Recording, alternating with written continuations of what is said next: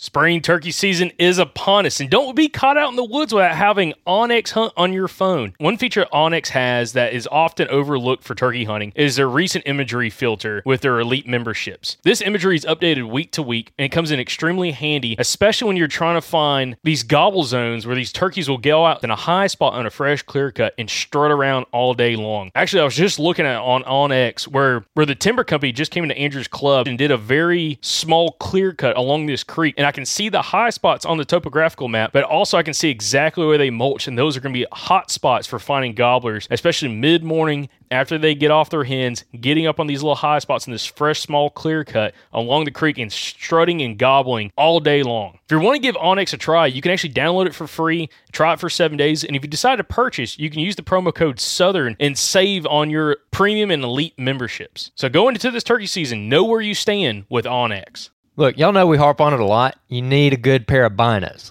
Yeah, I never hunted with binos until I was almost into my 20s. I never did it when I was a teenager or anything like that, or when I was a kid. We never had binos. And when I bought my first pair of Vortex binos, the first binos I ever purchased back in like 2015, it immediately made a huge difference for me, especially in the turkey woods. So give yourself the advantage of a good pair of binos this spring, whether you're looking for more of like an entry-level bino like the Vortex Diamondbacks or something really, really nice like the Razors. Vortex is going to have something for you, and hey, don't pay full price for it. Use our discount code at eurooptic.com. Use the code SGN10 to get a discount on any Vortex optics that you want to order. Again, that's eurooptic.com, code SGN10 to go get a discount on any Vortex product you order.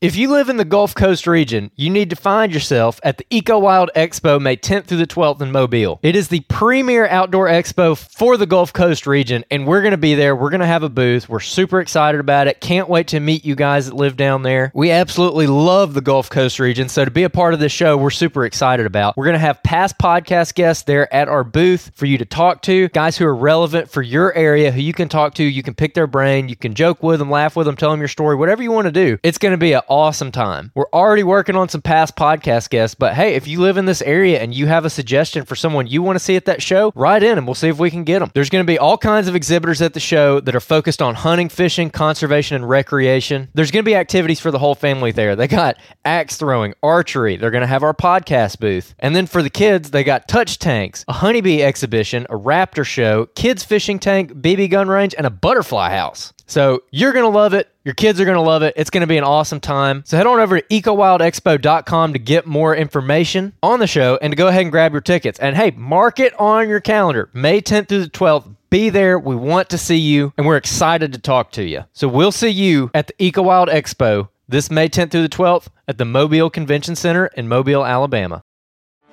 Get ready for the greatest roast of all time, the Roast of Tom Brady, a Netflix live event happening May 5th.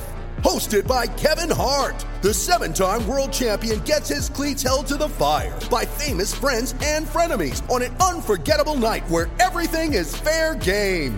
Tune in on May 5th at 5 p.m. Pacific time for the Roast of Tom Brady, live only on Netflix. You ready? Showtime. On May 3rd, summer starts with The Fall Guy. Let's do it later. Let's drink a spicy margarita. Make some bad decisions. Yes. Audiences are falling in love with the most entertaining film of the year. Fall Guy. Fall Guy? Fall guy. That's what the poster said.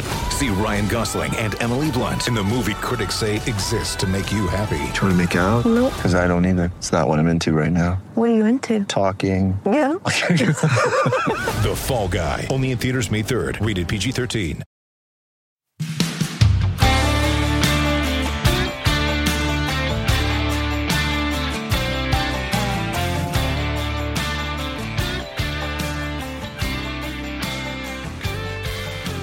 Welcome back, everybody, to another episode of the Southern Outdoorsman Podcast. We got a whole host of people here today, a bunch of podcast alum. Everybody here has been on the podcast for us. This is pretty slick. I'm going to let everybody introduce themselves. So starting with my left. Kyle Lieberger with the Native Habitat Project. Yes, sir. Anthony Troncalli, Jacob's uncle. Alan Summerford with Native Habitat Project and Land and Legacy. Jacob Myers, the one and only. Oh, man, it does sound weird. He's not in our headphones, so that was kind of underwhelming. Not gonna lie, old Jacob Myers. So this has been a podcast that's been, I guess, a couple weeks in the making now. We actually filmed a bunch of stuff with you guys, Kyle and Alan. You came down here to the farm. If people are longtime listeners, they've heard about the farm before. We've done a podcast with you, Anthony, about this place. And this is kind of where Jacob grew up hunting, so people have heard a lot of stories about that. And we got you guys to come down here to look at the native habitat, the prairies that are here, I guess you would call it, and just kind of basically see what he had. And then we were all going to get together and talk about it. And we're going to talk about that big old humongous buck behind Jacob that Anthony, you shot out here last year, old HIGHTOWER. So people heard us talk about that on the podcast a couple weeks ago. But I guess to start us off, Jacob, do you want to kind of give a rundown of the property and everything and kind of your thought process behind this? Because you're kind of the one that set it all up. Yeah, so this is, again, the family farm, Anthony's property. Kind of grew up hunting. I shot my first deer here. Actually, I shot my first 2 deer on this property. And growing up, this is the only place we had to hunt, other than like y'all had hunting clubs that we went to a couple times, you and Michael a couple times, but never really had any success. So this is the family farm that Anthony, you kind of grew up on with your grandparents. My great grandparents were here. So there's a ton of family history on this place.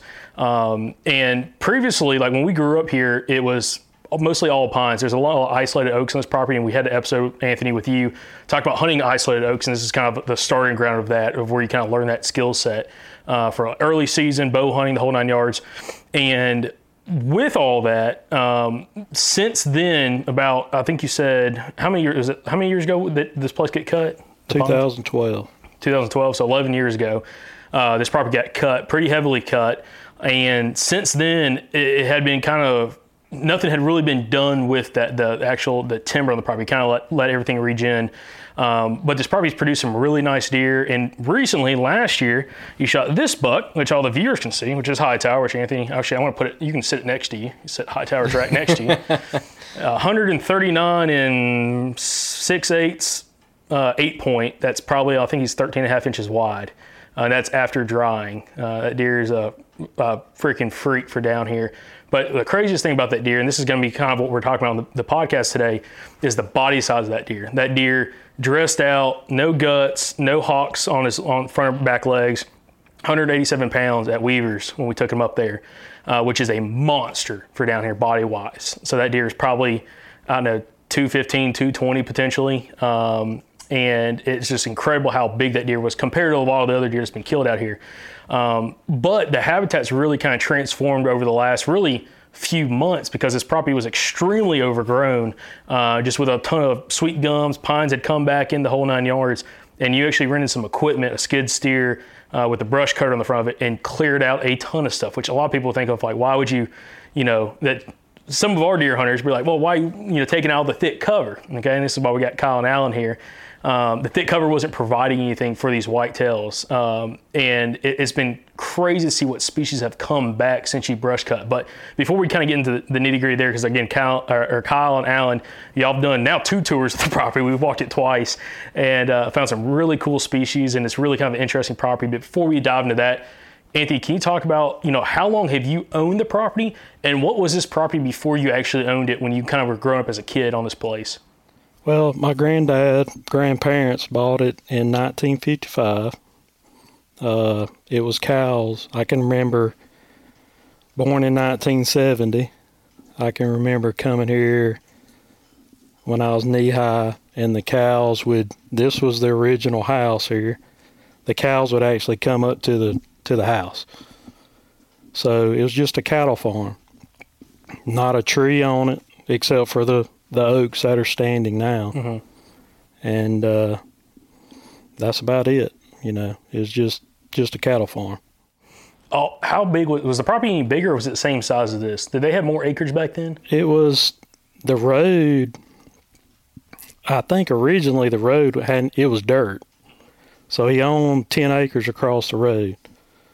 That was it, 100 acres total. So it's just 90 acres now. He wouldn't let us hunt it with rifles because we had cows, Black Angus cattle. So we networked with people in the church, and we dog hunted around the property Kimberly Clark owned everything around it, Drummond Coal. So we got permits, and I grew up dog hunting. So I bought the property in 97. My granddad developed colon cancer, so we moved him back up to Hughtown, where I'm from. And so I bought the property in 97 and been just working a little bit, since then. Now, when you got the property, it was mostly pasture, other than the isolated white oaks and some of the cedars that were kind of, like you can tell there's some bigger cedars out here, but mostly just isolated oak trees, red and white oaks. Mm-hmm. And it was all pasture land. What did you do to the property when you first got it in your hands, as in like planting? I didn't do anything. I didn't know anything.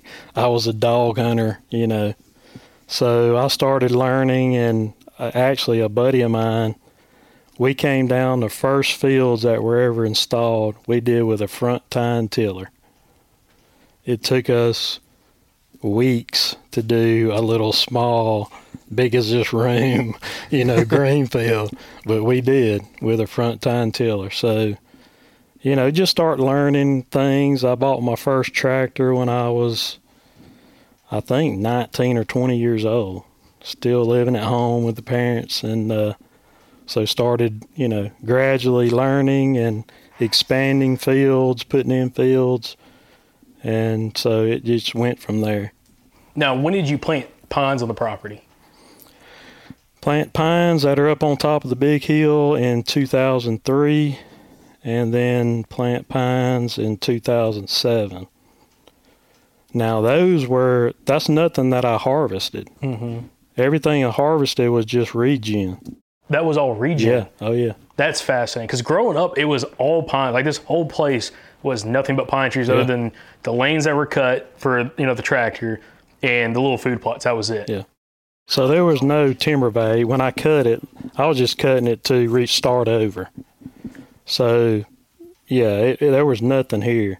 When I cut it, the only pines standing there still up there on the hill. I don't know if y'all videoed any of that, but I hand planted all that in 03. Planted that whole hill side, but beavers took every one of those pines. They got 4 foot tall, and I was beating my chest, man, this is so awesome. 2 weeks later, come back, there wasn't one standing. I'm serious, I was so mad, dude. So I went beaver hunting, after that. But so that was the only trees remaining from when I planted actual loblollies. Well, one thing that's important is to talk about the region of the state that we're in. So we're in Bibb County. Bibb County is kind of a special place, and this is something, Kyle, maybe you can kind of talk about kind of regionally why Bibb County is so important when it comes to the state, when it comes to habitat diversity and some of the different species that are found here. But that's something that's kind of fascinating about this property, because there's a ton of exposed limestone on this property. And we've seen that a bunch walking around. So, Kyle, what is like your take?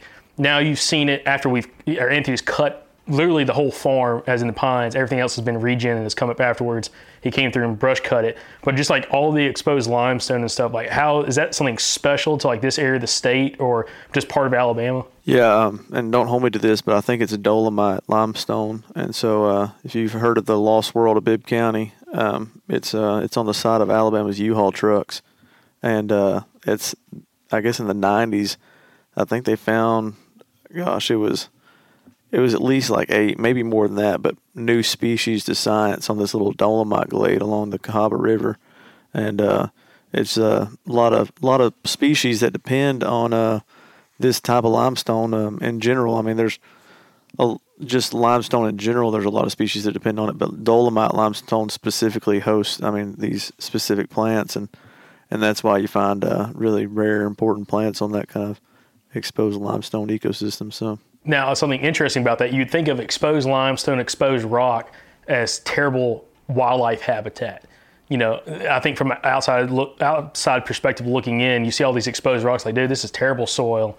There's no good, plant species here for like, putting mass onto your body weight, the whole 9 yards, carrying capacity for quail and turkeys, the whole 9 yards. But what we've come to realize that's not the case after doing a walk on this property and also kind of learning from you and Alan of some of the species we found out here since Anthony's brought that brush cutter out and literally transformed this farm. Because when I came out here back in, say, November, when we tracked your buck, tracked Hightower, we found, you found Hightower. It was still thick, overgrown, because after it had been cut back in 2011, or yes, no, 2000, what year was 12. it? 2012. You kind of just let the place go. Like, it didn't really, there was a little bit of fire in certain spots, but it wasn't widely burned, no herbicide use. So a lot of it got really, really crazy thick and thick understory, which I think a lot of places do if people don't pay attention to it. A lot of people, it seems like, get a property clear cut and they don't know what to do with it. Next thing they know, they've got a small stand forest growing, and they don't really know what to do with that. But Anthony came in and cleared all of it, or cleared a lot of it out with that brush cutter, and we're finding species out here that, as Kyle, maybe you can kind of talk about, it's very, very super high quality, specifically prairie species that are out here that offer a ton for a bunch of different wildlife species. Yeah, I've seen more goat's rue than I think I've seen on any property ever.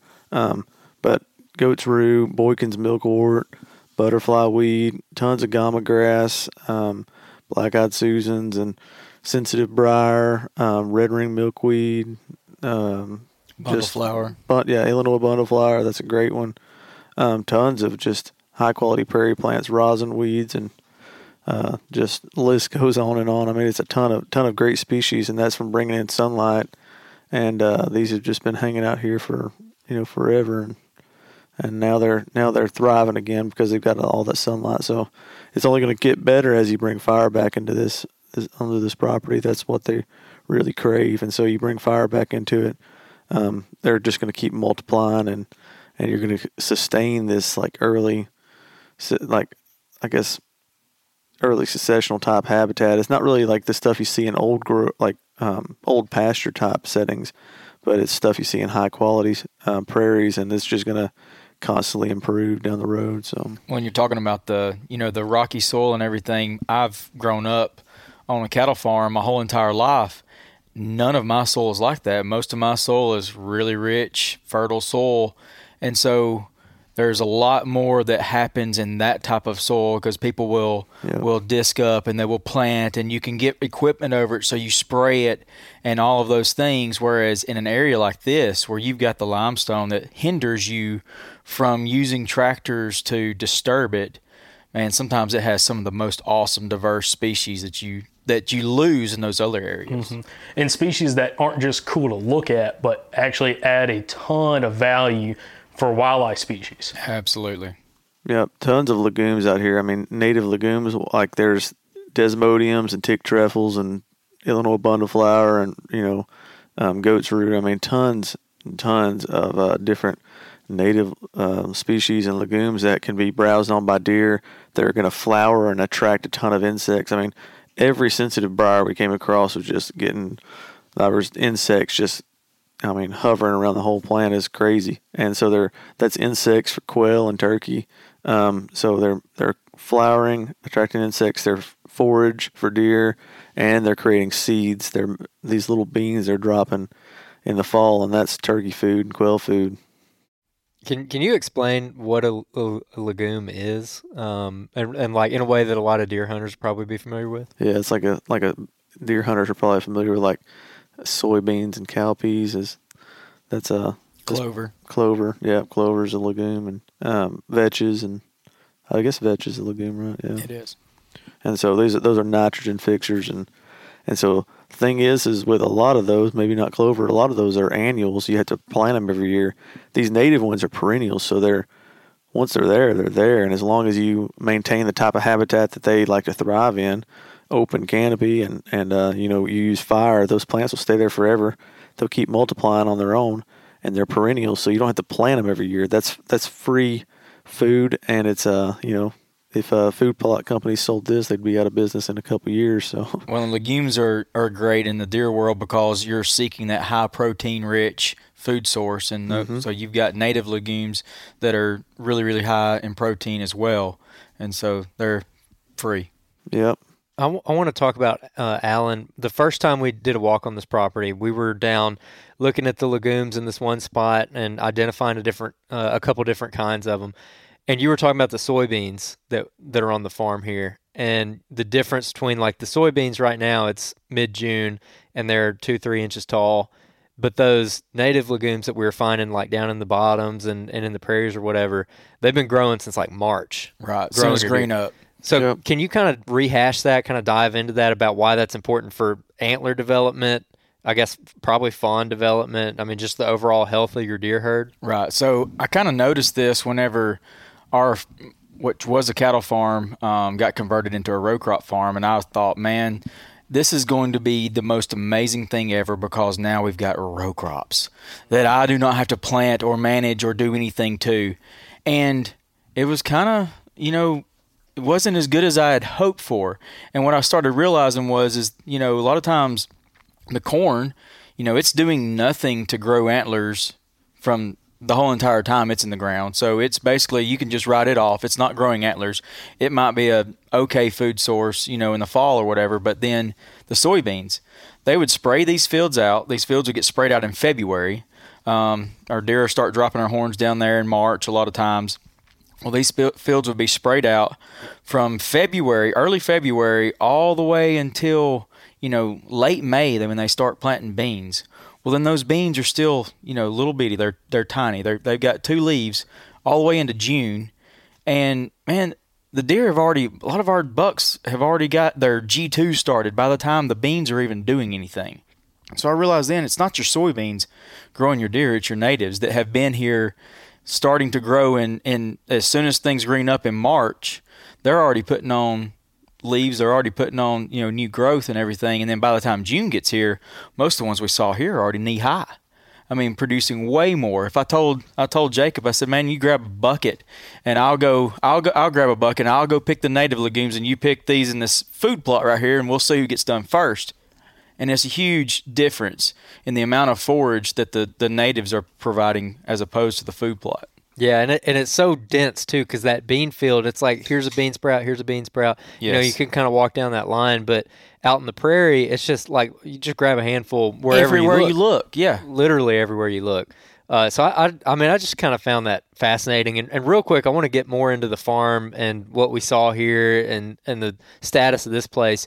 But I also want to rehash early in this conversation the idea of what it takes to feed a deer in a savanna-type habitat versus like a closed canopy forest. So either one of y'all, I guess, like kind of rehash how much does it take to feed like a buck or a doe, and what do different habitats produce? Yeah, I'll go. It takes like 2,000 pounds of food a year for a doe to survive. And so in your open prairie grassland type settings where you have a lot of forbs, you've got like 2,000, 2,500 pounds of food per acre.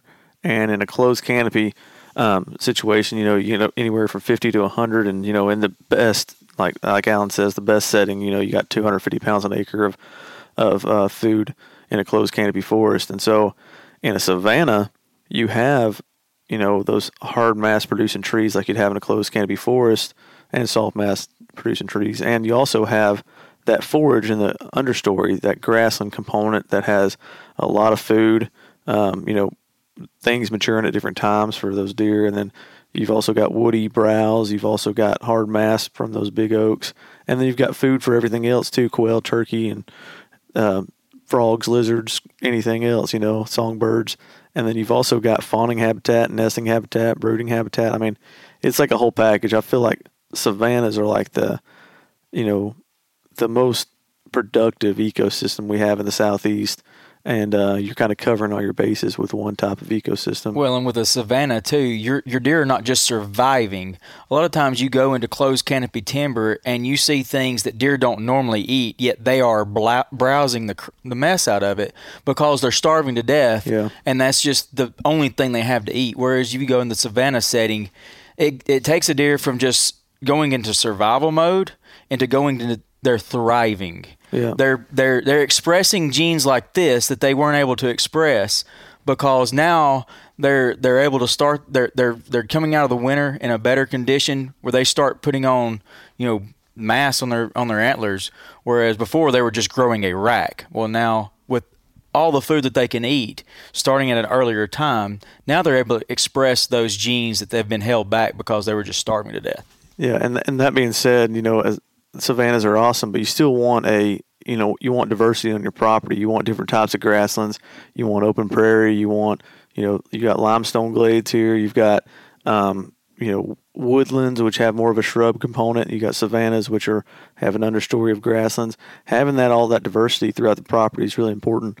And then managing each of those, breaking each of those up into different sections and managing them different, applying fire at different times, that really promotes diversity, even amongst one type of ecosystem. You have one savanna, with post oaks and short leaves and blackjacks, all these upland hardwoods and pines. It's spread out, and these things are spaced out far enough to where they could fall and not hit each other. But there's grassland underneath, and you could split that up, and the whole thing looks the same across it, but you can burn it at different times. And so then maybe one part of it has more native grasses, one part of it has more forbs, and one part of it has been freshly burned. So like on Alan's property, he talks about, turkey poults, they can't carry them. They can't just pick up those poults and carry them miles away.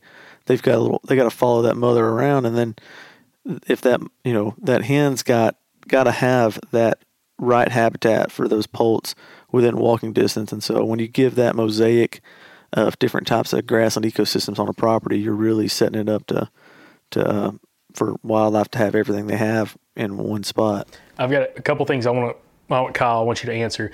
First off, what is a savanna? What components makes a savanna for people that don't understand that? And then also explain, what are the components of a prairie and how do they differ?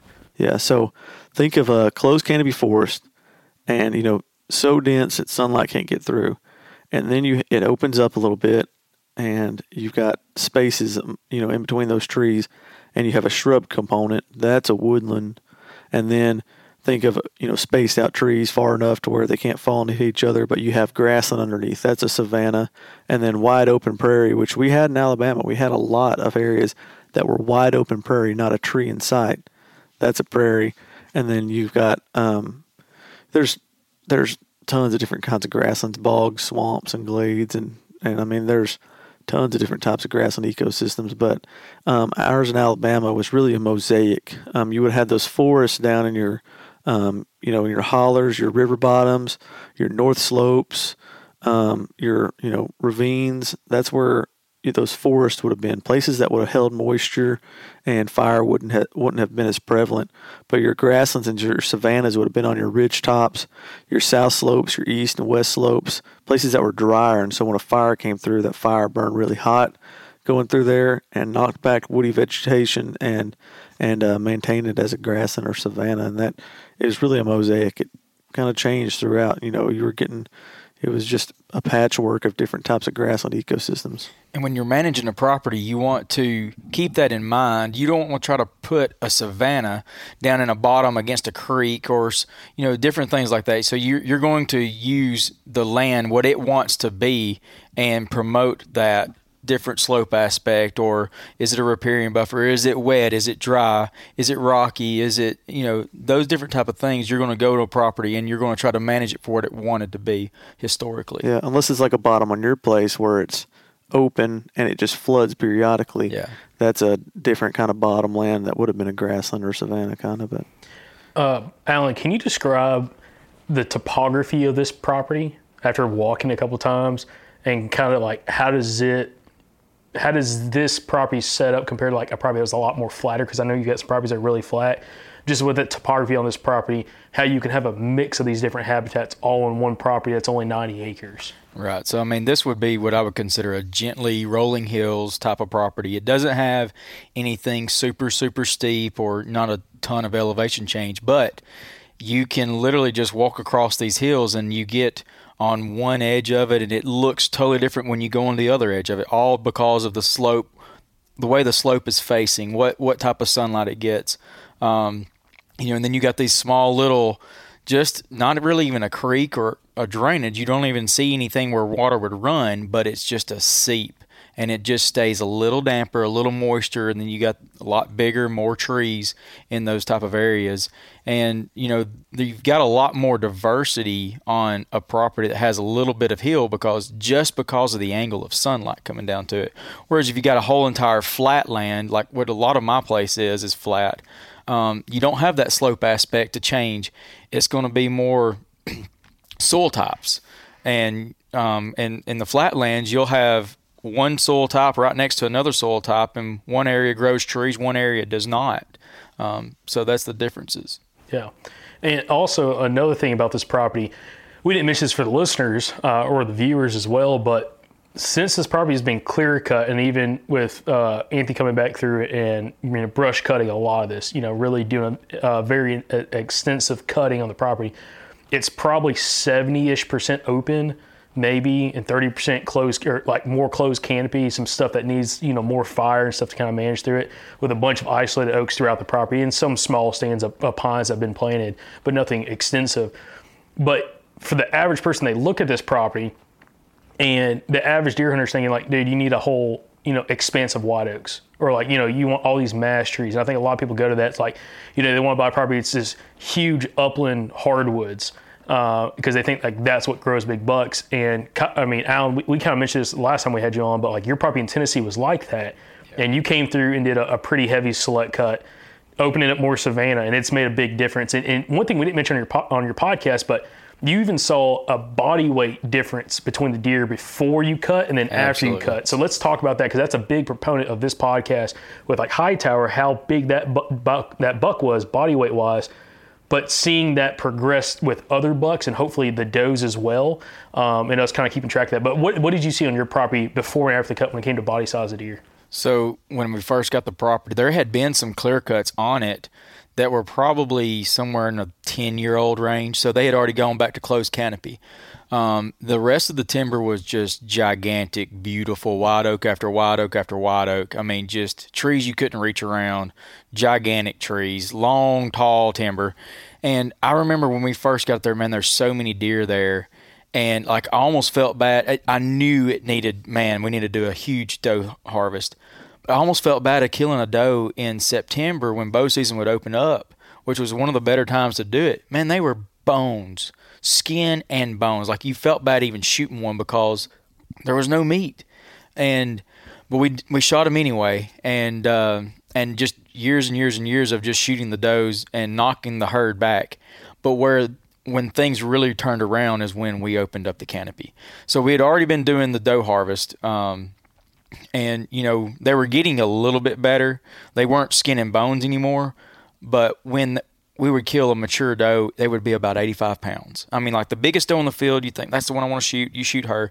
She's 85 pounds, which was a lot smaller than what I was used to killing in Alabama. And we went from killing does that were 85 pounds to now just your average does will weigh 120. And just in a couple of years, and we didn't slack up on the doe harvest when we did the timber harvest. We continued to pound the does even during the timber harvest. And then our bucks also started gaining mass. I mean, we started out seeing deer more like these, a little more spindly type horns. They would have some tine link to them. Really nice deer. They never had mass. And then now we're killing deer with absolute mass. I mean, really, really, really good deer. So I want to mention this as well. A lot of people think, well, they see all this marketing for supplemental food, pushing supplemental food throughout the year. Oh, I had a lot of food plots. But when I'm talking like pellet food or like protein pellets, like that kind of stuff, they see the marketing behind it, not really understanding like the browse structure. Maybe y'all can kind of mention this, like how much deer actually forage, their components of their forage and based off like what they're going to be feeding on. But you're not putting necessarily like supplemental food out. It is truly open up that canopy and all that forage is coming up that those deer can pound on and eat. And you've knocked a lot of does back, which is super helpful as well. But because of that, I guess, recipe y'all put together allowed for a super, super healthy deer herd and allowed those deer to be able to put on body weight, considerable body weight. You're talking, a mature doe, like biggest doe in the field being 85 pounds to now the average doe is 120 pounds. And I'm sure some of your bigger does are bigger than that. And your bucks, I'm sure, did the same thing, and they put more mass on, literally just by opening up the canopy and putting more sunlight there for more food throughout the whole property. And that property's not super big. It's 160 acres. That's about 300. 300 acres, but still. So y'all did that on that property and was able to provide that high-quality food source throughout the whole season versus putting in a few food plots and dealing with the excess of deer browse because there was nothing else for them other than, when oaks were dropping. Right. So, that's an interesting component that I really want to kind of highlight in this podcast. And this is kind of the reason why we're doing this is because, growing up on this farm, like we were growing up in like the biggest buck I'd ever seen get killed out here, I think live weight might have been 175 pounds. Yeah. That deer right there. That was the biggest deer. And that was live weight. That wasn't gutted, nothing like that. And, that's kind of what we thought was like the norm. But after seeing this property cut and you start seeing bucks on trail camera, like that Big 10 you had last year that old boy next door killed was a tank, huge body deer. And it's like it's coming more and more common because I feel like the opening of the canopy and what this property is able to provide, which gives, I feel like, a private landowner, you don't have enough guys talking about what y'all are doing. I know, like Land and Legacy, Matt and Adam talk about this, but Kyle, I know you're a huge proponent just for overall habitat restoration.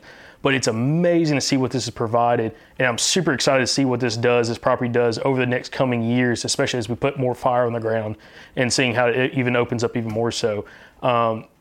Anthony, I want to ask you, what have you seen maybe some of the biggest difference in the last few years? Again, the property looked way different last year than it does right now, just because of how much you opened it up.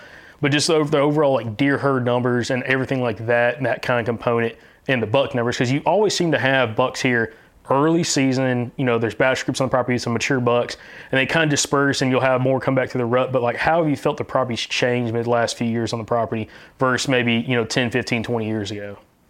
Well, I mean, back in the day, there was no deer here. Surrounding me was all just pine plantation. So once we cut and everything, you saw. My eyes were open having Kyle and Alan here on what is a food source. So we start seeing a lot more deer. And we've got the buck numbers. I could name off, 13, 14 different bucks, trail cams, what have you. 4 or 5 shooters in the mix. So it really has increased the deer population. One thing too, we and Kyle were talking about, having a neighbor around that's kind of doing the same thing is a huge key. But then you creating that, it's going to be a place where bucks are going to want to disperse too. The biggest, best bucks are going to disperse to the highest quality forage and highest quality habitat they can find. And if you are that guy, you're going to be drawing the greatest deer around. Yeah, that also brings up something, Anthony. What Jacob just asked you reminds me of my mentor, Ben George. He used to hunt a place where he had it was like a gas line basically that ran through this area, and it was like a long, very long straightaway on this gas line that he would rifle hunt. And it kind of separated 2 big land masses, and there's a variety of landowners on either side of it. And he used to talk about, he hunted this for like 25, 30 years. And he talked about how over time there'd be like a timber harvest over here. And then within the next 5 years, there'd be an uptick. Like he would see better bucks and he would kill bigger deer. And then that would kind of age out and it would go back to normal. Like deer would be skinnier, not as much mass, kind of like what you were just talking about, Alan. And then there'd be another cut happen somewhere else and the whole process would restart. And then years ago, right before he lost this place, he, I think there were several cuts on both sides. A lot of stuff got cut at one time, and there was just a lot of open ground on both sides of both land masses, basically.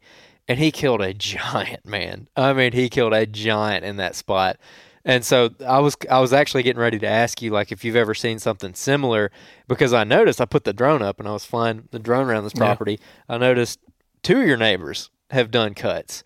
So as you've seen your neighbors cut in the past, has that had a huge impact on this property? We talked about your property itself getting cut, but what about your neighbors? Yeah, this is going to be huge. This Paul is actually, that's her 2 tracks. Yeah. So it's going to helped me with the isolated oak factor because that was virgin timber. I mean, it was just loaded with oaks and big white oaks, big red oaks, a variety. So as far as that aspect, that's going to help. Like Alan was saying when we was walking around, 3 or 4 years, that's going to be good. That new clear cut as far as generating some fit food and bedding. But once it closes up like this place was, that's going to kind of halt the deer there, and then it'll draw it here as long as I keep doing what I'm doing, because Paula, she doesn't do any fires or, Along with 95% of the other people in the state. Yeah.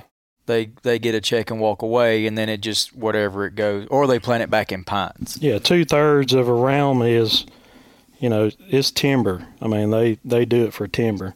They will run a fire through it occasionally, but, they're not, and they come in and select cut, and that helps get some sunlight to the ground. But, right now it's pretty thick, tight canopy. That's like the name of the game for us hunting public ground all the time is, I think I was talking to Tiffany about this one time actually, where she's like, well, I thought you hunted over here. I'm like, it aged out, Yeah. Like we'll go to a place. Jacob had a cutover that we used to hunt on a place that I almost just said the name, Alan. We were talking about that before. Good place too, man. God. Yeah, it was a good cutover. But we knew we're like, hey, we got 2 years to like kill some bucks on this thing, and then it's over, and you got to go start over somewhere else. And that's exactly what happened. Now, Jacob, you killed some bucks in that. Killed 2 bucks. So, killed 2 bucks in it, by God. But now, after that year, it aged out, and that was it. And we had to go find something new because like just people don't really burn or keep it. Yeah, it's all timber country down here. That's where the money's at. Now, Andrew, one thing you said was talking about Ben and how he noticed like when properties got cut, the buck quality would uptick. The thing about this property is managing it for that habitat forever and keeping that quality. So there's not just an uptick, downtick. It stays high quality and you're attracting those other deer, and you can kind of manage and also be kind of be an example for neighbors of what a property could look like when it comes to buck numbers, turkey numbers, hopefully get quail back in place, which we haven't talked about turkeys yet, but we'll talk about it in a little bit. But have all those wildlife species that are thriving, and your neighbors are going to benefit from it. There's going to be like Jerry, he's probably going to kill some hell of a big deer because of this property right here. But if he sees what your property's doing, when in 5 years he can't hunt his property because it's a pine thicket and he can't see out of that tower stand, which Jerry's one of Anthony's neighbors that has a giant tower stand in the middle of this clear cut, and in about 3 to 4 years he ain't gonna be able to sit there no more. Yeah. He's gonna see what you're doing and get and even maybe that conversation come up of like, what are you doing in order to kind of attract these deer, hold these deer, but also grow these deer.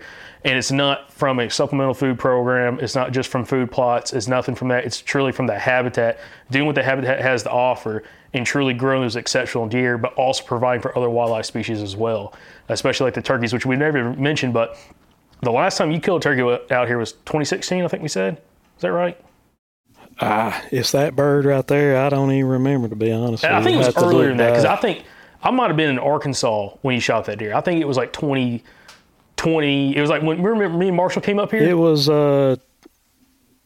2010, 2012, actually. Oh, that's what I'm saying. Yeah. So I was in Arkansas at the time.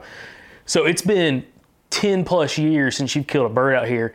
The last time you saw some birds, you saw some hens a couple years ago, saw some longbeards a few years ago, but they haven't really been on the property. One reason, because again, Alan and Kyle, you didn't see this beforehand, of what the property looked like before he came through and brush cut a lot of stuff. It was just thick, nasty, just 12, 14 foot tall, sweet gums and just privet and pines growing up. Like there's nothing underneath.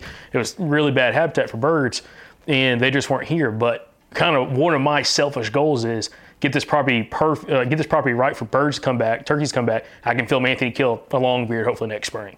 because they're definitely in this area. I mean, we're pretty close to the river. We're pretty close to a lot of different habitat. That there's definitely birds here. It's just they haven't been attracted to this property and stayed on this property, throughout a season. So I think what's being done here and like that kind of the open of the terrain and kind of, running fires, managing, which we're going to talk about fescue and bahia grass, which is, I knew about fescue, never knew about bahia grass. I've always wondered what that grass was in Allen. You're like, we talked about that on the first walkthrough, which is going to be a video we're going to put out. But managing for some of those species and taking out those invasive species and bringing back, a slightly different habitat so those poults and everything can thrive, and you have your hens here, you're going to have your longbeards here and everything else, gets me super excited because the deer are here. It's like, and as our buddy Nick Adair from the Good Night Yourself podcast says, deer are like cockroaches. They can live pretty much anywhere, any kind of environment. They can kind of, get through it. Turkeys, quail are a lot more sensitive, especially quail. And it's like trying to focus on those species. The deer are going to do really good, but if we get the turkeys back here, it's going to be fantastic. Yeah, talking about clear cuts, I think a lot of it is that forb aspect. After the first few years, you get just an influx of forbs. And, these grasslands, they're called grasslands, but they're predominantly forbs. If they're not, then you should probably be burning in the fall to try to promote those forbs. But I think that's maintaining it as a grassland, you're keeping it in that stage of after a clear cut in perpetuity, I guess, whatever the word. Oh, we're from Alabama. We can't think of big words. Y'all know what I'm talking about. Yeah. Perpetuity? Perpetuity. There we go. Got it. And so it's going to stay in that stage in perpetuity. And that's what's going to hold. I think that's what makes great turkey habitat, is having those forbs, and quail as well, because they're just seed factories. They're just creating tons of seeds and attracting insects, and then they're great for deer as well. But Anthony, what was the quail like down here when you were growing up? We had a good many flocks here, but back then it was just a cattle farm. They had room to move around, like y'all were saying, poults and I guess they're chicks or quail. I don't know what the little ones are called, but, so it wasn't this dense. But it also probably wasn't what pastures look like now either. Yeah. Not bush hogged and manicured and sprayed with Grazon every other year. It probably had a lot of the gamma grass and the blue stem and a lot of these forbs out there then. Yeah. I imagine it did if that stuff's still out here. Yeah, especially as much as what's out here. Yeah, there's a lot of it. And that's a really, really interesting subject. And at the end of our walk the other day, we kind of talked about this, but I kind of want to talk about like the seed bank and the idea of like how you can get the native habitat to come back, because we're talking about how this place has been a cattle farm, it's been a pine plantation, then it got cut, and now, I mean, you were going crazy over one hillside. You're like, man, I could do guided tours out here. I could charge people, for the high quality stuff, and that stuff was in the ground this whole time for 50 years or whatever, and you opened the canopy up and it came back. So can you kind of talk about that a little bit? Yeah, and that's where the Jacob's finding a ton of beds. I mean, the deer are hanging out on it. For some reason, that it's an aster, and I can't remember the name of it. It's got the silver, like grass-like leaves. For some reason, the deer are loving to bed down in that stuff. And it's short. It's only about 10 inches tall. Yeah. But it's surrounded by good stuff. But it's like the best bedding the best mattress that there ever was for the deer. They love to lay right there. Yeah, but that seed bank, it can when those trees close everything out, those seeds can be in the soil as seeds, and a lot of times they're just hanging out there as just tiny little basil leaves, but really, in a really unproductive stage, but they're just waiting on sunlight. They're waiting on a tree to fall or something to come back to life, and I see that in a lot of savanna remnants. You can find those plants even hanging out there, just tiny little basil leaves. But basil is in BASAL, like just the base leaves there, pretty much waiting. They're never going to put on a flower. They're never going to be productive. They're just barely staying alive there, waiting on some good conditions to thrive. Basically hibernating. Yeah, and that's why when I do consultations, I love to point out things like that Illinois bundleflower that's back here. There's we only saw one little spot with Illinois bundleflower, but now that that's there, you can, you'll you can stay away from it on the bush hog and, run fire through there and make sure that plant's going to be able to go to seed every year. And once it's able to go to seed, those seeds, it's just multiplying every year and year after that. That one's probably was hit hard by having cattle out there. Cattle love grazing that one. So there's a field by us that's recently had cattle on it and just they wiped out the Illinois bundleflower. But it's a good one for deer to graze on as well or browse on. But yeah, that's what I love to do is point out those things, because now that you know it's there, you're able to keep an eye on it and make sure those plants are able to multiply every year. Houndstooth Game Calls is your home for turkey calls this spring. Go check them out. They got all the classic turkey calls. They got the pot calls and the box calls and the mouth calls, but they also got a couple really interesting calls. One of them is called the success call, and you just need to go look it up. It's like a box call that you can work with one hand. It's really, really cool. Sounds incredible. They also got the Spur Master, which is another very unique call that you can get some really unique, clean tones out of. They're going to help you out this turkey season. Use the promo code SOP24 to get 15% off of your order at Houndstooth Game Calls. That's SOP24. Use it at checkout. It helps the podcast. True Lock Chokes has been made in Georgia since 1981 and offering a wide range of chokes, over 2,000 different chokes for all kinds of shooting activities. You might be wondering why you'd want to purchase a True Lock choke, and it's to improve your shotgun performance. Absolutely guaranteed. And as a great example, we have Andrew Maxwell here. And Andrew, you've had some pretty good luck, again, kind of switching out chokes and trying out the Precision Hunter choke from True Lock. So, Andrew, what's been your experience so far? Yeah, I've used the same choke for several years now. I never really thought much of it, and I got the True Lock choke in. I patterned my gun with the first choke at 30 and 50, and then I switched to the True Lock and changed from 30 to 50. And the 50-yard pattern on my gun with the True Lock choke is unbelievable. Like, everybody's jaws were dropping. Like, when we were out there with Mike and Sam, we were all super impressed. I mean, it's throwing a better pattern at 50 now than it was throwing at 40 before my old choke. And Andrew, you're shooting the Precision Hunter choke from True Lock. It's a great option. Same chokes I have in my shotgun. So guys, if you want to give True Lock a shot this spring, you can head over to TrueLockChokes.com. That's TrueLock chokes.com. You can also use the promo code SOUTHERN at checkout at TrueLockChokes.com and save 10% on your order. Again, give True Lock a shot this spring, especially if you're not happy with the performance of your shotgun, and shoot with a more deadly pattern with True Lock. So, Alan and Kyle, I wanted to get y'all's overall thoughts on the property. And you've kind of mentioned some of the species, but just, again, we kind of talked about the diversity. Or actually, Kyle, I want to pitch it to you so we don't have to go back and forth, but like just the overall diversity of this property and how much people would be willing to pay to have the diversity on this property on other places that are trying to get it, and how much money people are willing to spend for some of these native habitat, some of these native grasses and forbs to be on their property, and also like how much per pound some of that stuff is if you would have to go buy that seed. Yeah, native seed is not cheap, and it's not cheap for a reason, because it's hard to harvest.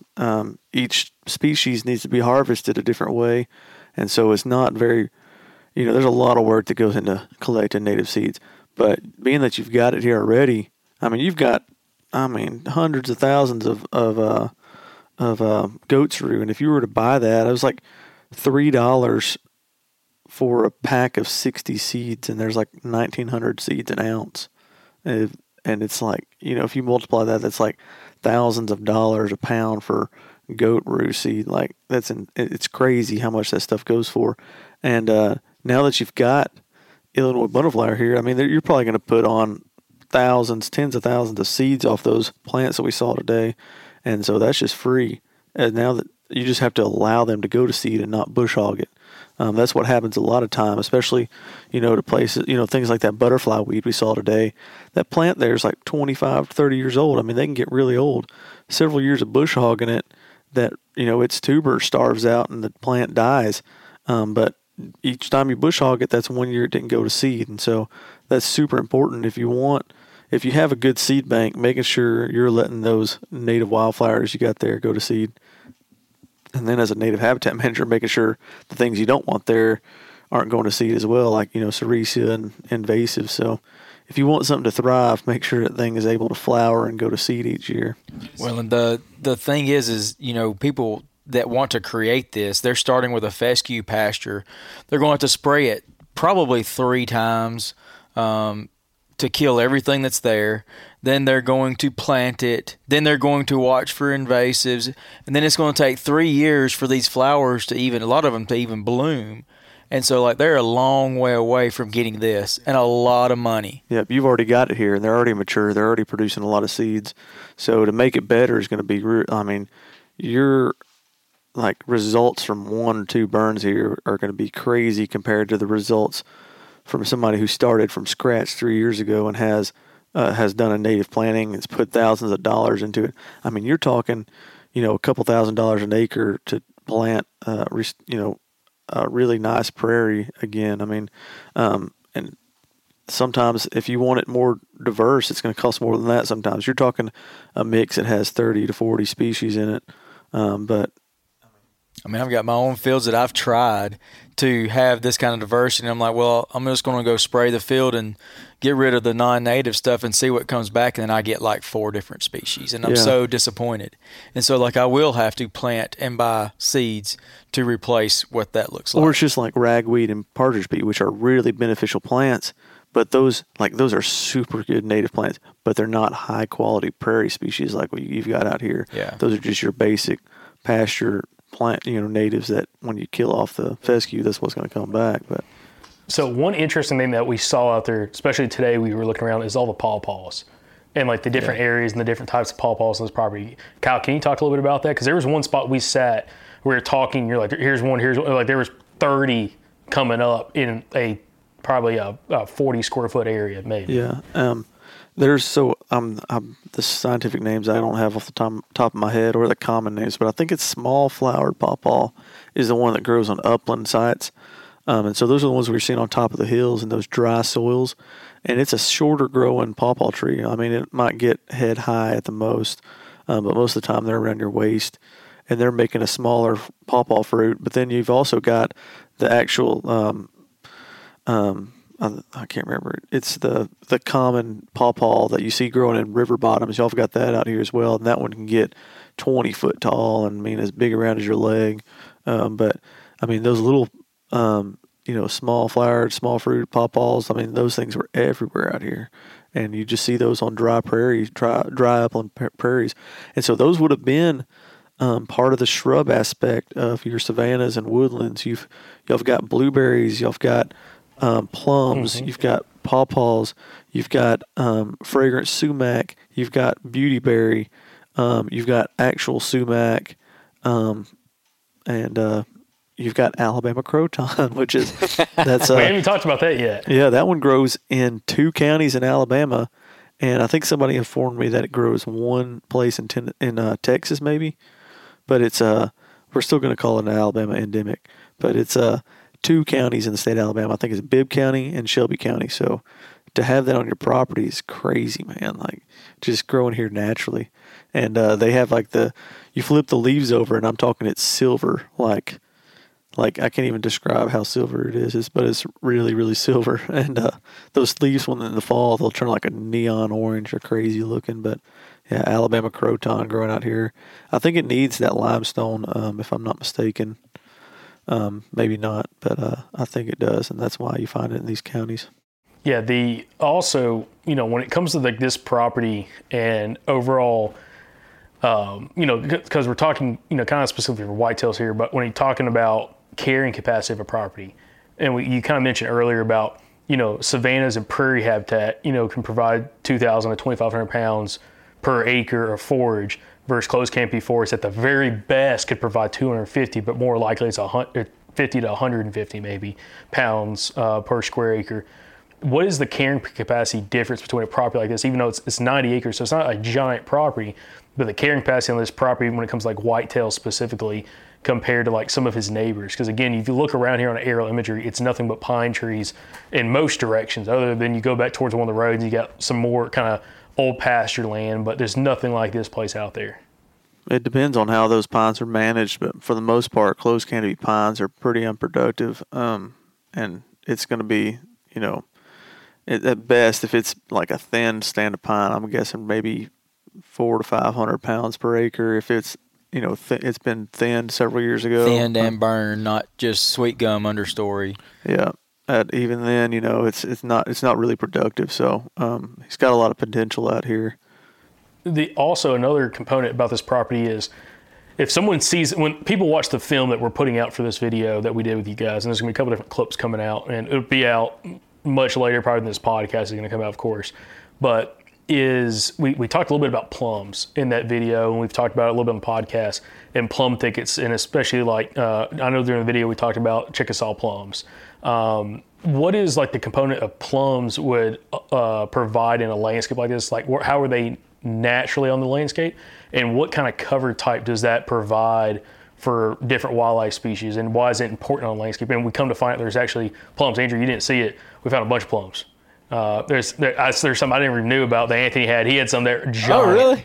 We were eating plums earlier. Yeah. Oh man, I want some plums. So, what do plums provide when it comes to like a habitat, both from like a food source, but also like a structure cover type for different wildlife species? Yeah, so they're a great food source for all kinds of animals. Deer and turkey and quail will all eat plums and their pits. And then they're flowering shrubs, so they're great for pollinators. Prunus species are like excellent for insects.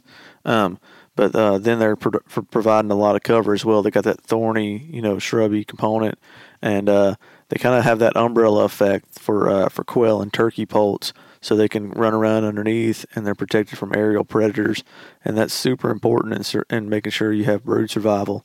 So thickets. I mean, that's something we do not talk about nearly enough, like native thickets, and I think that's because we have so many non-native thickets replacing them in the southeast now. So, but native thickets, man, like that should be something everybody's trying to put on their property. We got hazelnuts and plums, and I mean, a lot of those shrubs I named earlier, pawpaws, and y'all had a spice bush out here. Like there's a shrub for everywhere, and they're going to be great cover for deer and other game species, and most of them produce berries, and for some reason most thicket forming shrubs are very good berry and seed producers, so that's super beneficial for wildlife. Yeah. And you want them scattered across the landscape. Like if you've got an open grassland, you don't want it to be just 80 acres of grassland. You're going to want, pockets of shrubs scattered across it, like about as far as you can throw a baseball. You want to have a pocket of a little shrub component. Down in the Black Belt, I've got tons and tons and tons of these little plum thickets, and I've been running fire through there for years.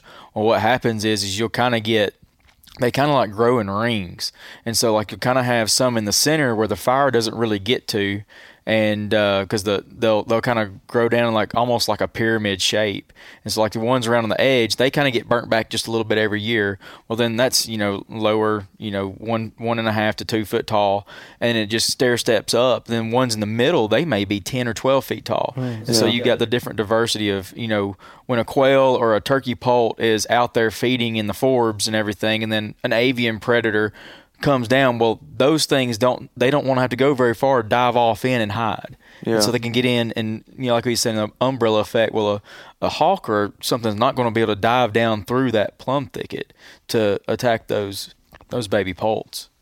Yeah, no, that's interesting. Also, there's a couple other species I want to kind of touch on. One being post oak, which is kind of interesting. So I know Kyle, that kind of holds near to your heart because I think that's your logo for Native Habitat Project, right?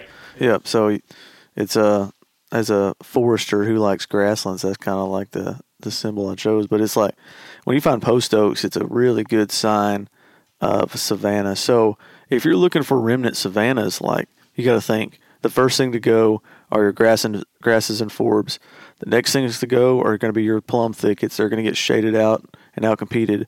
But post oaks can usually survive. They might, instead of being a sprawling out post oak, they might have to turn into more of like a timber tree and grow straight up. But you're usually going to have post oaks hanging around because they can live 300 to 400 years. So if you're looking for a remnant prairie or remnant grassland, savanna, look for post oaks. So usually in those our savannas in the southeast were usually made up of post oaks, blackjack oaks, chinkapin oaks, really any of your upland oak species, hickories, shortleaf pine, longleaf pine, loblolly pine in some places. Like it's that we had. It's usually the fire dependent species, and so if you look at something like post oak, they're really fire tolerant, and their leaves tell you that because their leaves are when you drop them on the ground. When they drop on the ground, just think about walking through certain species of oaks, how crunchy. Those post oak leaves are really lofty. They make this huge dense bed that's very it burns really, really well. But then look at like your bottomland oak species, water oak and willow oak. You don't have that. Their leaves don't burn really well because they're not fire adapted. They don't really necessarily need fire or want fire, and it might harm them or kill them a lot easier than a post oak or a white oak. So, but yeah, when you're looking for a prairie remnant, post oaks are always the first thing to look for. And there's some really big post oaks out here. There's that one tree that you really like that's got all the willow, or it's got all the water oak saplings and everything kind of grown up around it, but it's got all those sprawling limbs where you have limbs that are 3 feet off the ground that reach out for 35 feet off that tree, which is kind of interesting. And again, I never knew that's what it was. I was like, oh, it's, some oak. I don't know exactly what it is. And then you look around the property after Anthony came through and used that brush cutter and just cleared out a lot of stuff. And, he did this in March, or he did this in February, and some of this stuff's already 2.5, 3 feet tall. Some of the sweet gum saplings are coming back 4 feet tall. But you see all these post oak saplings everywhere, like in different pockets. It seems like they're kind of popping up, which again kind of, represents that, this was, prairie at some point, or, savanna habitat. And like you were mentioning to us when we were walking around, they do really well with fire, so you can burn it. You're probably not going to kill those saplings, those sprouts. And it's just trying to manage exactly how many of those, saplings do you want to turn into trees. And again, so it doesn't get close canopy, kind of manage it with herbicide and everything, making sure, you still have that kind of savanna component, or maybe have different pockets of those, post oaks, but they don't just take over in that case. Yeah, you don't want to get too dense of tree cover, and there's kind of I don't know, that's kind of, fire doesn't always, these savannas need disturbance to stay open, and fire doesn't always do it. But we would have normally had a component of herbivory, with large herbivores coming through here, and that would have really helped out a lot. But these days you can kind of replicate that with cattle somewhat, but it's like it's tougher to do. Really, it's not the same. No, we got. That's where we got to come in and like, all right, here we don't want this to become too dense of a savanna. We want to cut back some trees, but. Mm-hmm. Also, so I want to get to like kind of exciting, and this is all exciting, but another exciting part of this podcast is the huntability of this farm now, and I kind of want to pitch it to you a little bit. After walking the property a few times and I was talking to Anthony, what is your thought process on like the huntability of this property? Because some people, they look at it and from a bow hunter, like, dang, I don't have enough trees to go sit in and all that kind of stuff because I don't have a huge expanse of timber. What is your thought process looking at the property, walking the property from like a huntability standpoint? Well, it can be really, really good. Some properties you look at, you kind of have an outside-in approach, and then some are going to be more of an inside-out approach. And the way this property sets up really good. He doesn't have great access all the way around the property, but some of the primo bedding areas that we saw where deer are already selecting to bed is kind of on the outside. Not necessarily on the outside edge, but, you can leave the deer safe and secure around that part, and you can slip into the middle of the property where, you're down in a bottom. The wind should be, drawing down into that bottom, especially in the afternoon hunt. On those cool days where the temperature's falling, it's not a super windy day, it's just going to suck all your wind right straight down to the bottom, and you'll be able to access in and out through those areas really, really well, and leave those secure bedding areas, just slightly up above you to where all the food's down here, and they're wanting to come down here to feed in the evenings and stuff, and so like huntable, there were several spots that were ridge tops that were really, really great. It's got really, really good access where you can just slip in to the side and just basically peek in, see where the deer are, and slip out without anything knowing you're there. And that's what this property really does have a great setup on. Also, with all that, when we're talking about creating bedding areas or enhancing bedding areas, we went around to a few spots that are like historically like bedding locations. Most of them were ridge points, side of big ridges, stuff like that. One of them is the rock garden, which is kind of like a glade on the property that's now really thick, but typically that's an area that, especially during the rut, you have a lot of bucks kind of in that area. when it comes to like enhancing some of those bedding areas, you were kind of talking a little bit about, doing like a mixture. You talked about a third approach, like thirds. Yes. Can you talk about a little bit about that? Yeah, so when you select these bedding areas where you want to define the bedding, a lot of times the deer they love to have, something that they can bed up against, like a down tree or a log or something like that, some type of structure that they will go and seek out. And so when you're going in these bedding areas, he's got some spots that they didn't get the mulcher into, and it's still pretty, closed canopy, super, super stemmy. And so you look for trees that deer like to select for to browse, such as your elm, maple, different things like that. You'll actually just flush cut them. Don't kill them. That's just more deer food, and you want them to have food where they bed. So you'll flush cut a third of those. Like select trees that deer prefer to browse and cut a third of those.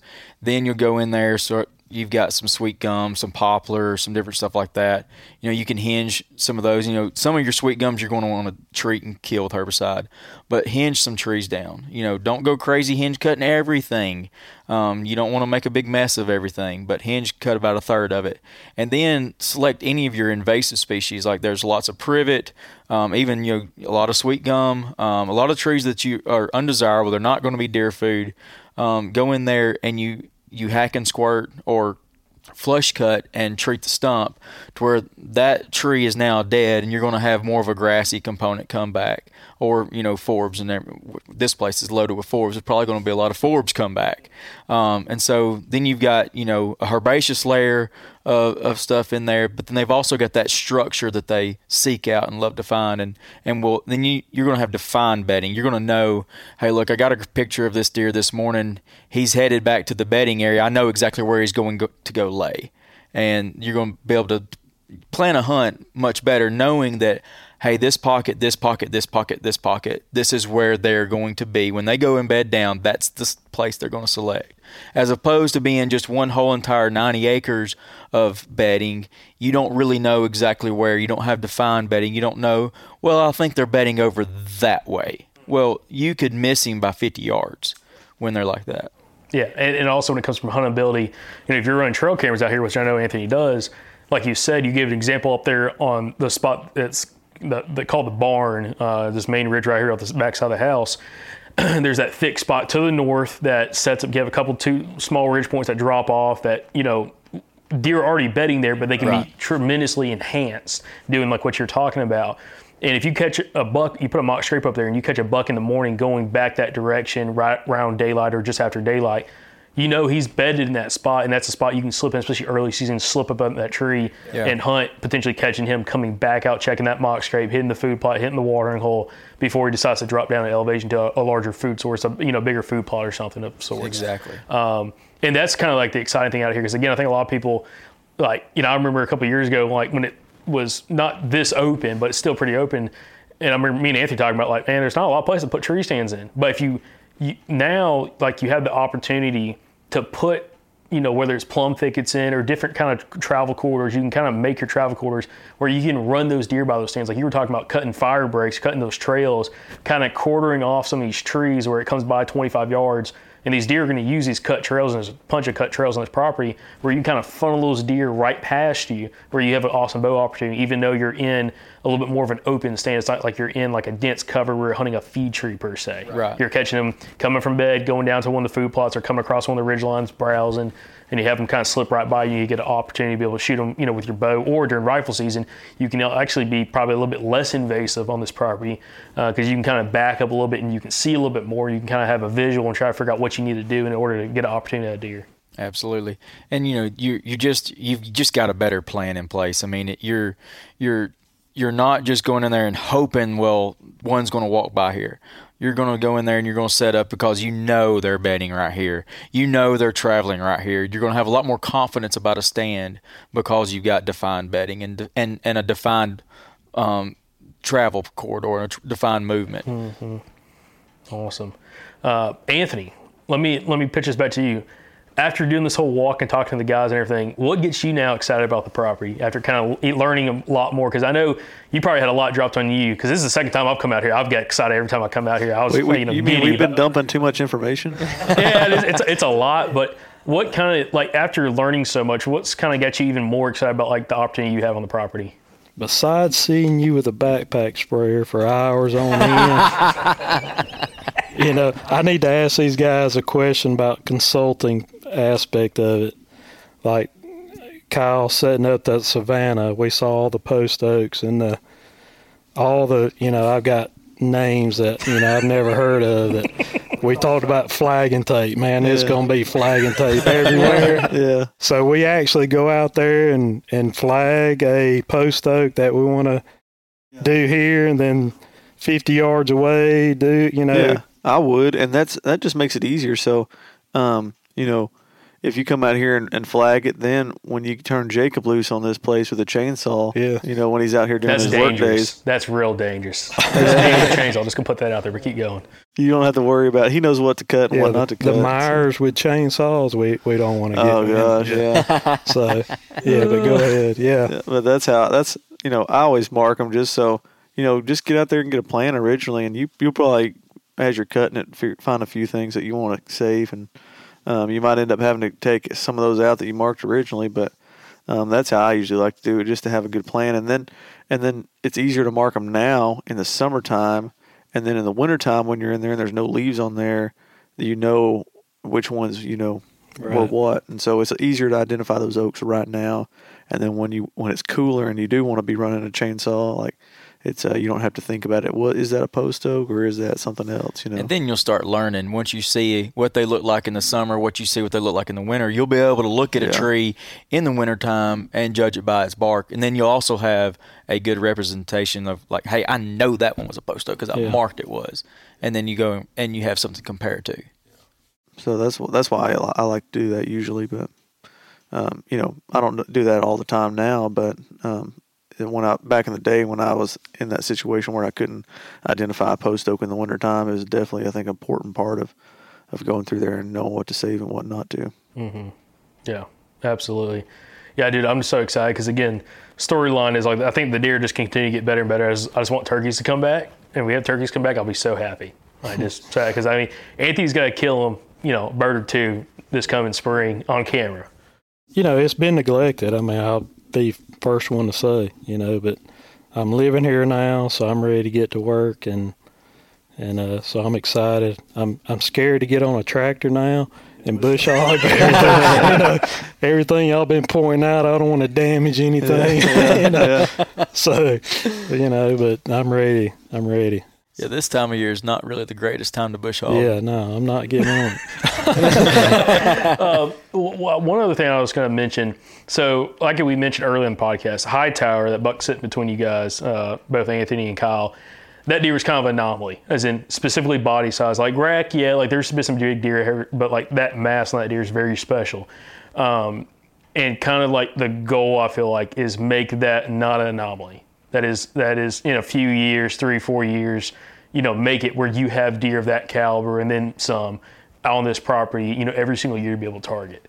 I mean, but then again, maybe I should pay attention to you, Anthony, more of the photos you sent me, because you had a couple last year that were like you had that 10 point, and like HIGHTOWER's a big deer. That 10 point, maybe it was just the angle you had him in the trail camera, was a freaking stud. There's been deer, like I told you, there's two types of frames of racks. Like the 10, you know, that I called him short brow 10. Mm-hmm. I mean, he was 6.5 years old. But that spread like that. Kind of a little wider frame. Then there's HIGHTOWER frame, tight, like stickers, a deer. You know, he had a frame just like this. He just had tons of trash. Anthony, hold him up like for the camera and everything. And kind of turn him a little bit left and right. Yeah, give us a good look at that thing. Yeah, we had a deer. I had one encounter with stickers, and I mean, he just had who knows how many points, but it was just all trash. But he had the same frame like this. So, I mean, I've had a lot of big deer, you know, on camera. I've just never connected with them, you know. So they're here now, probably not the body size of HIGHTOWER.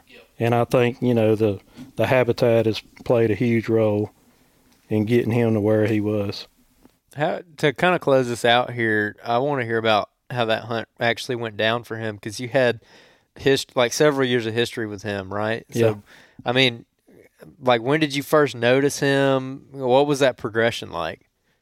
First picture's 2019. I got, 2020, 21, killed him November 22nd of 22. So, had a history with him. Never had a daytime picture of him. I had the first daytime picture was a week before I shot him. And I was just moving trail cameras around, trying to pinpoint, like I said, living here, I had a lot more time to get out there and do that sort of thing. So, actually, I was telling the guys earlier that I went out and the weather guessers said it was going to be a northwest wind. So I went to a stand where I got a picture of him. I hung that stand and saw him for the first time. It was an afternoon hunt, and went. That was a week before. Went back the day I shot him. Supposed to have a northwest wind, and that was perfect for that stand. Got in there, sat up, set up, and it was northeast, just constant. So I said, man, I got to get out of here. So jumped down, run up to the next ridge, and I was just up there to really shoot a doe. It was the power pole. Y'all seen the power pole. Not sketchy at all. Yeah. So jumped up there, had crossbow and compound with me. And like I said, I wasn't even thinking Hightower at that point. And, it was right at last light. I heard a deer. Wind still blowing northeast. Deer coming behind me, and, it was right, like I said, right at last light. And I said, well, that's a doe. I'm about to get busted. This is it, And got right here, and I just turned and looked, and I saw a rack. And, just couldn't believe it. I mean, I still don't believe it, November 22nd, I mean, I normally shoot bucks early. Yeah. And during the rut, And he came, downwind. Like I said, I thought I was busted. And, shot him with a crossbow because I knew I couldn't pull back the compound and see him through the peep sight. So, and that was pretty much it. And let me tell you, Anthony was a mess. He called me after he shot him. And he called me, and he's like, dude, I shot Hightower. And, I'd seen photos of him, but he doesn't share a lot of photos. So, I've heard of this deer. Christopher, my brother, knew more about this deer than I did. And he's like, I shot Hightower. I'm like, oh, cool, dude. And, he's like, shook. He called me when we get back to the house. Dude, I stood in the stand for, an hour. Yeah, I stayed there 45 minutes because the pole is already shaky. And I was shaking. So I had to calm down to get down the shaky pole. we got to talk about the pole real quick. You took an auger up there, right? Drilled a hole and then put that in? No, His that was post hole? hand up. Oh, no way. Hold up. All right, explain the pole, the placement of what are we talking about here? Well, it was the cedar tree is what we called it. Well, I ran a fire through there, killed my cedar tree. And you had a stand in that tree. I had a stand. That was just a jam-up stand. For 15 years, I guess. The cedar tree. Hey, I'm going to the cedar tree. You knew where we were going. Ran a fire through there, and it was a, brushy cedar, reached the ground, and I toasted that thing. So I had to find another spot, and there's, isolated white oaks right there. So that was kind of the draw.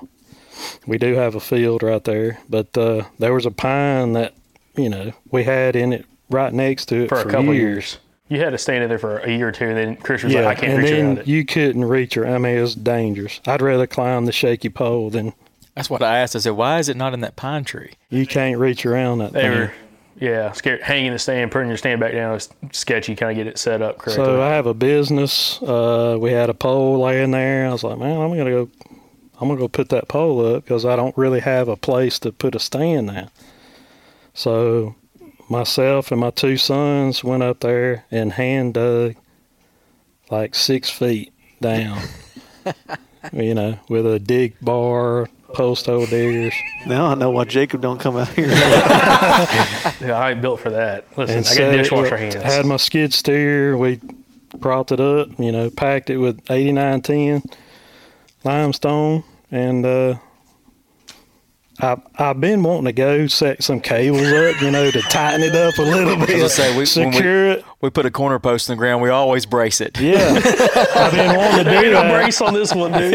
You good for there? years. I just never have. I came up here last summer, maybe a year, whenever you put it up, and I saw you climb it, and that sucker, you're climbing it, and I'm like, that thing's moving more than like an 8-10-inch pine tree you're going up. Just like kind of going back and forth as you're going up that ladder, that stick ladder. No, Yeah, thank but you. with a pine, you have limbs just in case you That's you hilarious. could grab onto, but you don't have nothing in that I'm thing. always thinking like, man, I wish there was a tree right here to put my trail camera on, but you took it a step further, man.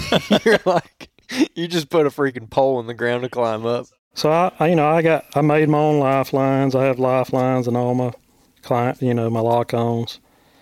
So, but when you get up there, you don't stand How up. many feet is it up, that stand placed at, you think?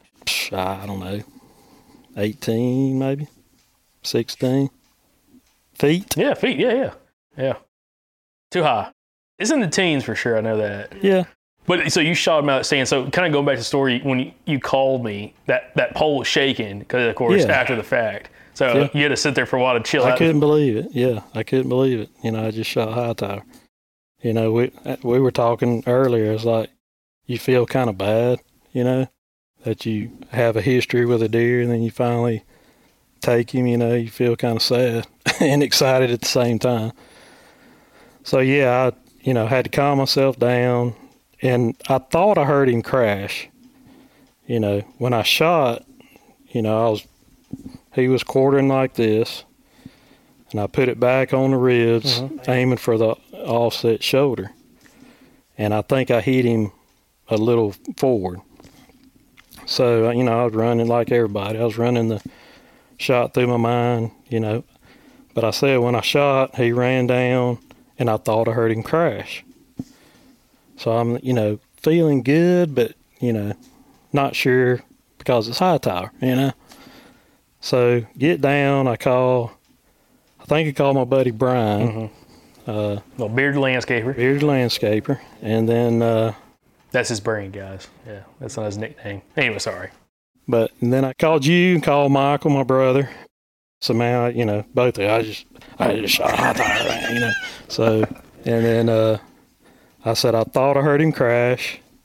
And I said, I'm going back, get Bailey, because she's helped track some deer before, and I take her on any bow shot just to, train her. And so I actually drove my truck after I kind of undressed, got everything, got a good flashlight and everything. Drove my truck to just up the hill and parked it there. So we walked out, and I get out to where I made the shot, and the bolt's actually laying right over there. I find the fletching end of the bolt, and decent blood, and so I shine the light just forward a little bit, 10 yards, and I hear this commotion. Oh no! And I'm like, oh my gosh! I just jumped him, and I just died. That was, you talking about shook up. I was, sick, and I was like, there's no way. I thought I made a good shot. So I called you back because you were on the way with Pepper. Called Brian back. Called everybody back. It's like, man, I think I just jumped him. So, I actually sent y'all pictures of the bolt, and I was like, what do y'all think? Had just tons of fat on it. Yeah, I was like a brisket shot. It looked and like. Everybody's going, it's a brisket. And I was like, man, don't tell me that. That's just making me feel worse, dude. So I think I asked you, and I just told y'all to turn around, because jumped him up. I was like, what would you do, after y'all saw the picture of the bolt. And I think you just told me to back out and not go back the next because that day. was like, it was 10 o'clock at night, I think. Oh yeah. 10 or 11. Because I remember I went to the gas station. He called me. I'm about to crack open an energy drink because I'm worn out. We did something that day. And I was like super tired. I think about 100 that day. So I'm like about to crack an energy drink at 11 o'clock at night to get out there. And I was about to crack it. He called me like, thank God. I'm like, I ain't going to drink that now. I won't be able to go back to sleep, dude. I have to go down to the farm and just hang out with Anthony because he ain't going to go to sleep tonight. No. So I talked to Michael for a minute, my brother. I was like, what would you do? And he said, I'd wait 4 hours. And all I wanted to see blood. That's all I wanted.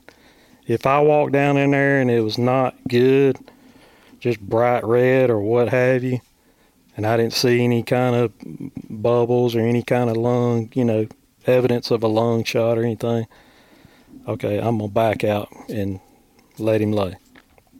So it was, I think I sat right here, matter of fact, turned TV on and, just kept running the shot through my mind and was sick and, a few Coors Lights might have been involved.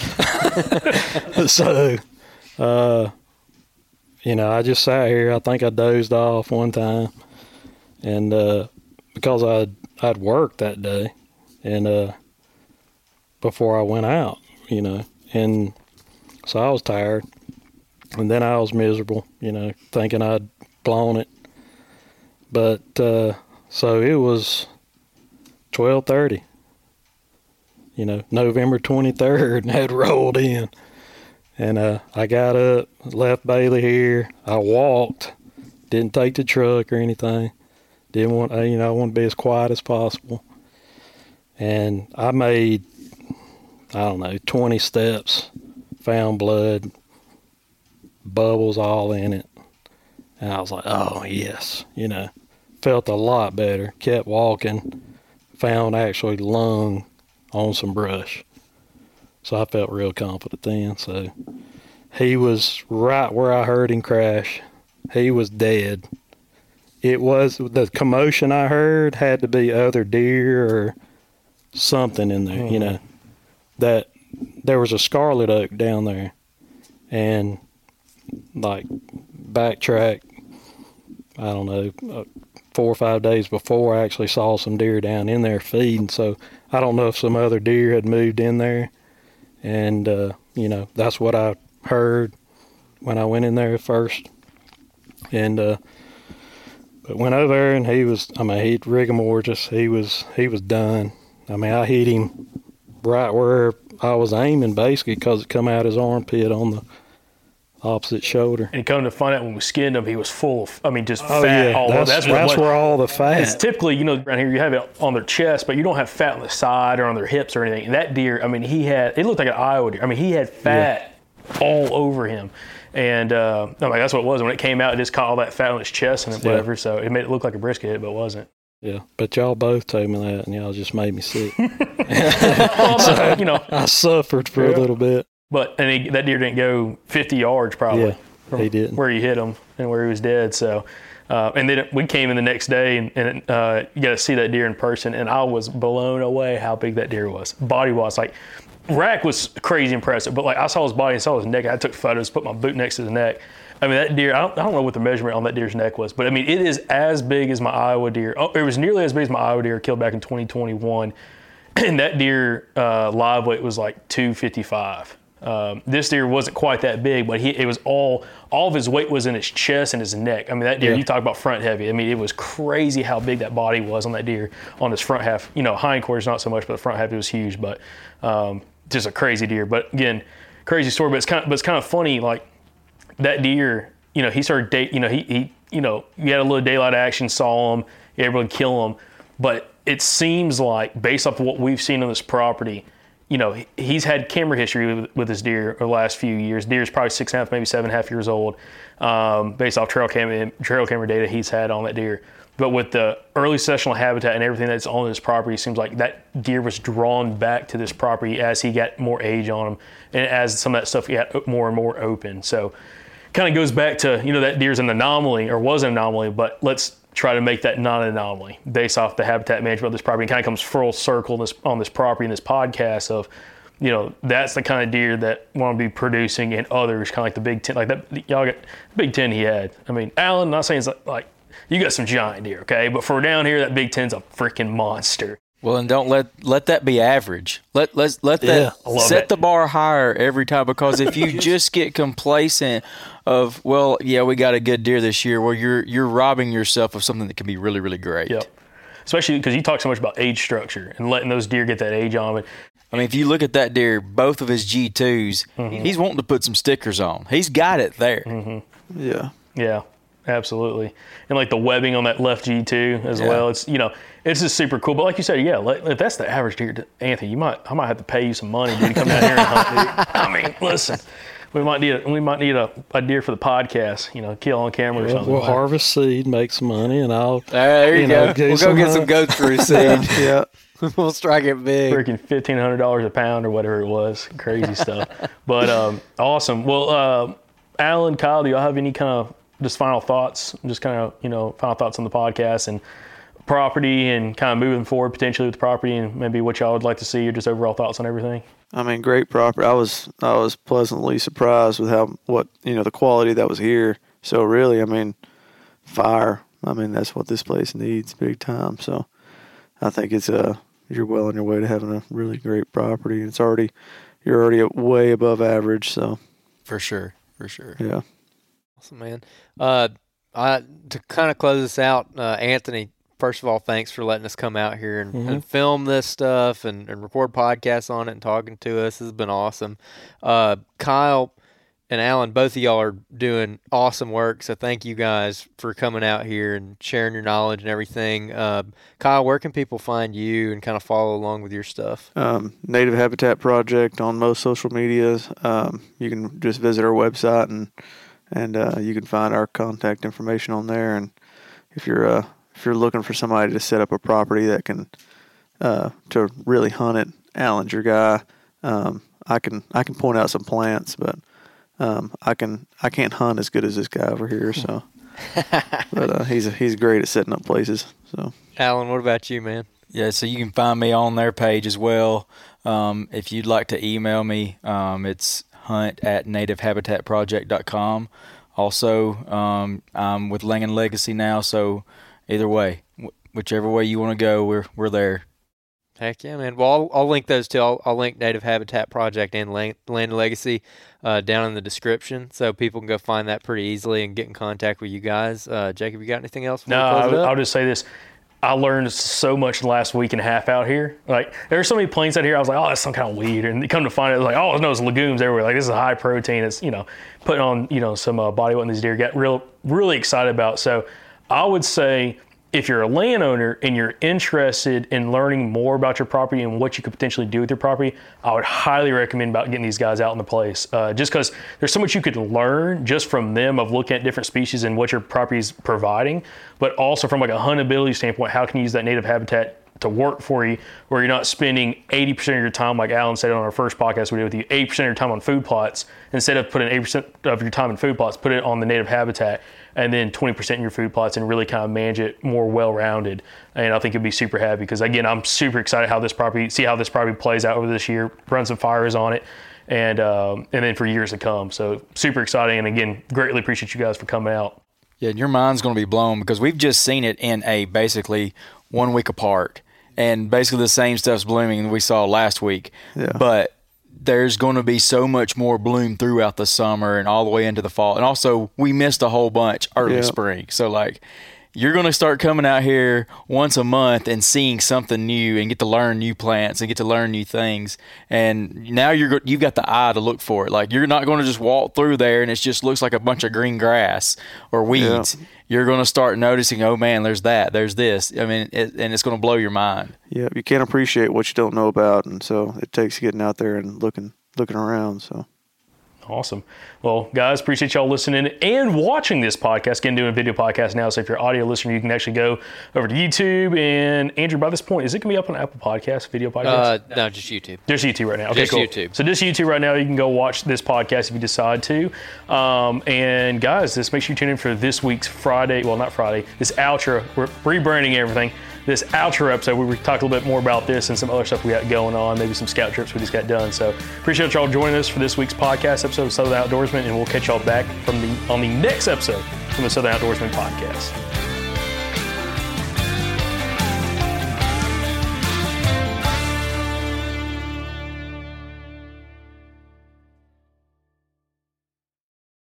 You guys seem to really have enjoyed over the last year where we've went to a Q&A format every Thursday on the show where we answer some listener questions. Now, some of the most common ones that we get have to do with gear, but also how to find a good hunting buddy. You know, I'm really lucky to have a hunting buddy like Jacob. We've been on a lot of incredible hunting trips together over the years, and it's just nice to have somebody that, you know, is always down to go on that trip that you've always wanted to go on, or who'll wake up at 3 o'clock in the morning and go get that gate before someone else does on public land with you, whatever the case may be. And like I said, we get a lot of questions on how do you find, you know, a group of people who enjoy that same thing so you can kind of network and make some connections. The Mobile Hunters Expo is the place to do that. Y'all heard us talk about it last year, and guess what? This year it's happening in Dalton, Georgia. We're going to be there June 28th through the 30th. We're going to be there all 3 days. We're going to have a booth. You can come talk to us. We talked to a lot of you guys last year, had a ton of fun. So looking forward to that again. But guys, I'm telling you, this is the place to come network. And there's going to be a ton of you guys there. A lot of Southern Outdoorsman podcast listeners are going to be at this show. And actually, Friday, June 28th, there's going to be an after-hour social after the expo. So what better place to go kind of intermingle, hang out with a bunch of like-minded people, and probably pick up a couple new hunting buddies. So you guys don't miss it. It's June 28th through the 30th. I'm telling you, if you listen to this podcast, this is an event you need to be at. Now, we'll see you guys at the Mobile Hunters Expo June 28th through the 30th in Dalton, Georgia.